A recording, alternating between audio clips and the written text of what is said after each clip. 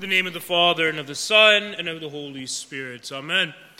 We are now in the third week of Lent, this third Sunday of Lent. And as we go along, right, we are traveling in the desert, if you remember with Jesus.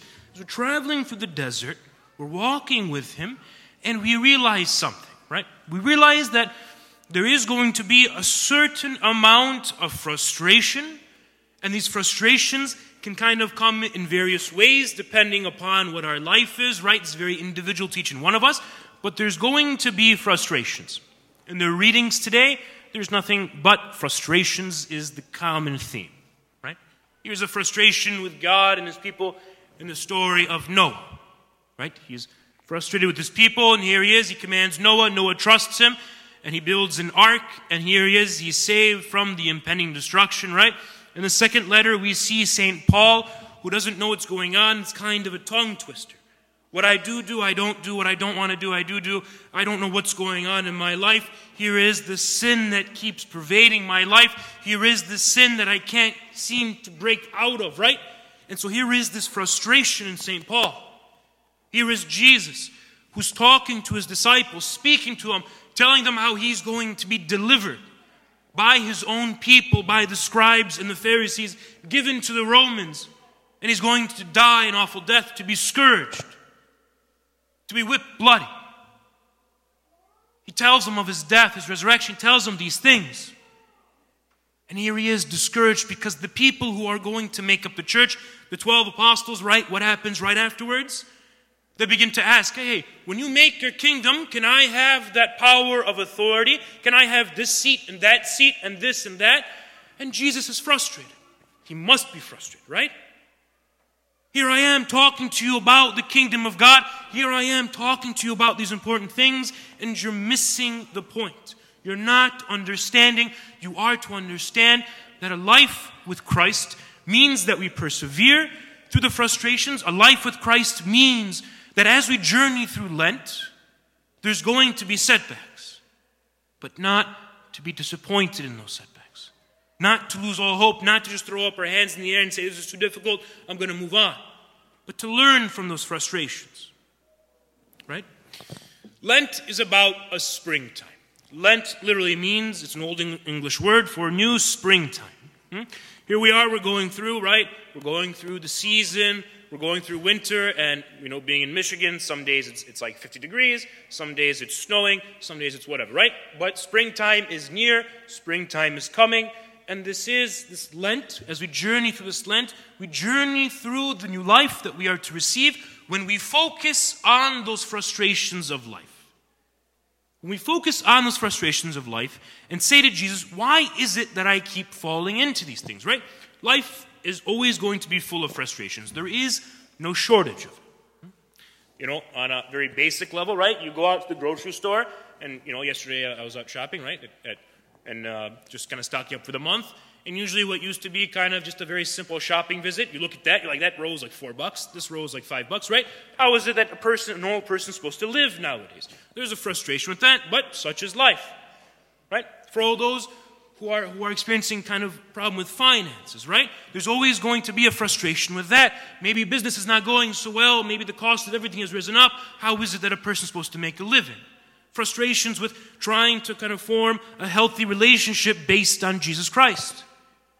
Between spouses, in the family. There's going to be frustrations with that.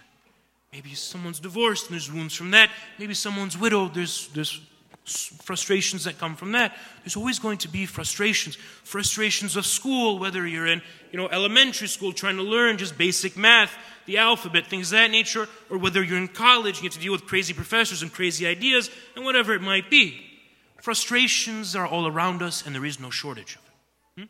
Frustration of being with family, frustration with pride, frustration with sin, frustration with gossip, frustration with anger, frustration with all these things that continue to pile up. And how is it, Lord, that I get rid of these things?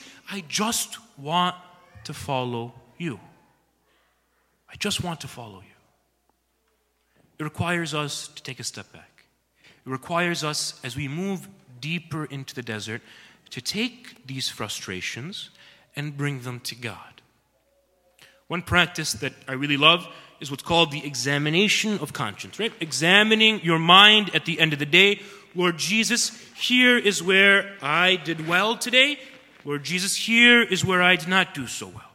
We need to bring those things to prayer. We need to bring those things to prayer because it teaches us one central thing. It teaches us to love God more and more. Lent is about a time of perseverance. And remember, it's not just a one-time and done. It's not just, I'm going to get through these 40 days, and after I get through these days of Lent, after Easter, I'll kind of get back onto where I was. No, remember, it's a change of the mind to always fight against sin, to really bring those sins to the forefront, not hide them. Don't put them behind you. Don't try to hide them in a dark room of your heart and just kind of lock it away, and that's about it. No. When you're in the desert, there's nowhere to hide.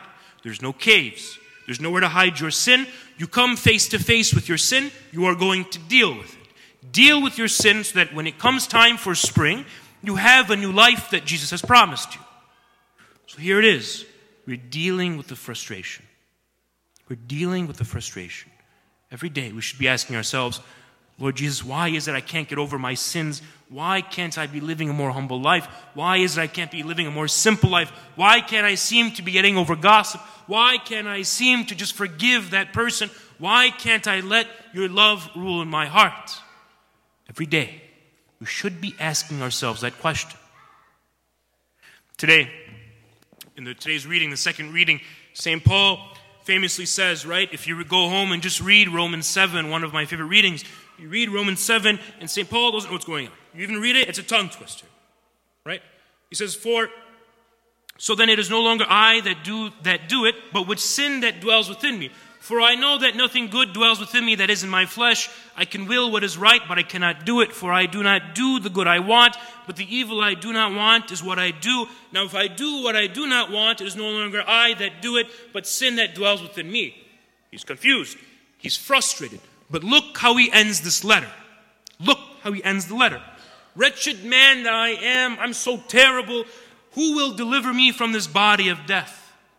Thanks be to God through Jesus Christ our Lord. So then I of myself serve the law of God with my mind, but with my flesh I serve the law of sin. He ends it with Jesus. I'm confused. I'm frustrated. Put those things on Jesus. Jesus today is calling us, right? He's calling us to put more trust in Him. He puts trust in us. We see today's gospel. We see Him talking to the sons of Zebedee, right? And He says, are you able to drink my cup? Here are these two that come up to Him. Are you able to drink my cup? And they say, yes, we're able. After this discussion, right, the other 10 disciples are like, what are they asking for? I want a position of power too. How is it they could even ask this stuff? Why is it they're even asking this? He's frustrated with them. This is, by the way, the greatest act of faith, I think, in the church. If you go down the history of the church, 2,000 years, it's filled with priests and bishops and everything that try to destroy the church from within. 200 years ago, there was a great French conqueror. His name is Napoleon. And he conquered the Vatican. He conquered Rome. He conquered most of Europe, a lot of Europe. And one day, he gets into a very frustrating debate with a cardinal bishop. And he says to the cardinal, don't you know I have the power to destroy the church? I can destroy the church today if I want. The cardinal says, this is 200 years ago, he says, Your Majesty, me, the Catholic clergy, the bishops and the priests have been trying to destroy the church for the past 1,800 years, and it hasn't happened. Why do you think you can do that? There's an act of faith that it's not, and here are the apostles today who are fighting over the silliest of things. This religion should not have lasted for more than 2,000 years with so many people who are trying to fight for things. But guess what? We place our hope in the Holy Spirit. It is the Holy Spirit that guides the church. And for me personally, when I think of the church, that is proof enough to say that the Holy Spirit is what leads this church, and the gates of hell will not prevail against it. How beautiful. Jesus still puts his trust in man. Even though we're sinners, even though we don't deserve it, he still puts his faith in us. The Holy Spirit is working in the church. Continue to follow the church. Continue to follow what has been set before you. Continue to place your trust in the Holy Spirit, and I promise you, he'll guide you through everything. Guide you through everything. Our brothers and sisters, God is calling you to persevere. God is calling you to grow in patience, perseverance, and He's asking you to grow in trust of Him. James and John do drink of the cup of the suffering of Jesus. James is the first one to die. He's asked on the moment, do you believe in Christ? He says yes. Do you renounce Him? He says no. And he dies for Jesus at that very moment. At that very moment, he dies for Jesus. It's very easy to die a martyr's death, right? It's very easy at that moment to say, I'm choosing for Jesus, to die a martyr's death, and to go see Jesus who is in heaven, right? That promised reward. John is the only one out of the 12 apostles who does not die a martyr's death, but lives to the age of 100, we're told. 100. He also drinks of the cup of the suffering of Jesus, but what is that cup for him? It's a little different. It's each and every day he has to say no to sin and say yes to Jesus. That is a more difficult death. Death to self each day. Each day you're called, right? There's not many times when you're going to be asked to renounce your faith in Jesus or die. Most of us are going to die a death like John, a natural death. But each and every day we have to die to our sin, die to ourselves, and to trust in the Holy Spirit that everything I am being led to leads me to life. Everything I am being led to through the desert will lead me to a springtime of my life so that I can experience the life that Jesus wants me to have and to experience to the fullest. Trust in the church's ways. Trust the church is leading you to Jesus. And trust that Jesus is leading you through the desert to face your sins, to place them in the Holy Spirit, to place them upon the altar, and to rid yourself of these distractions, of these things that lead to death and only death. And instead focus on those things that lead to life and life eternal. Amen?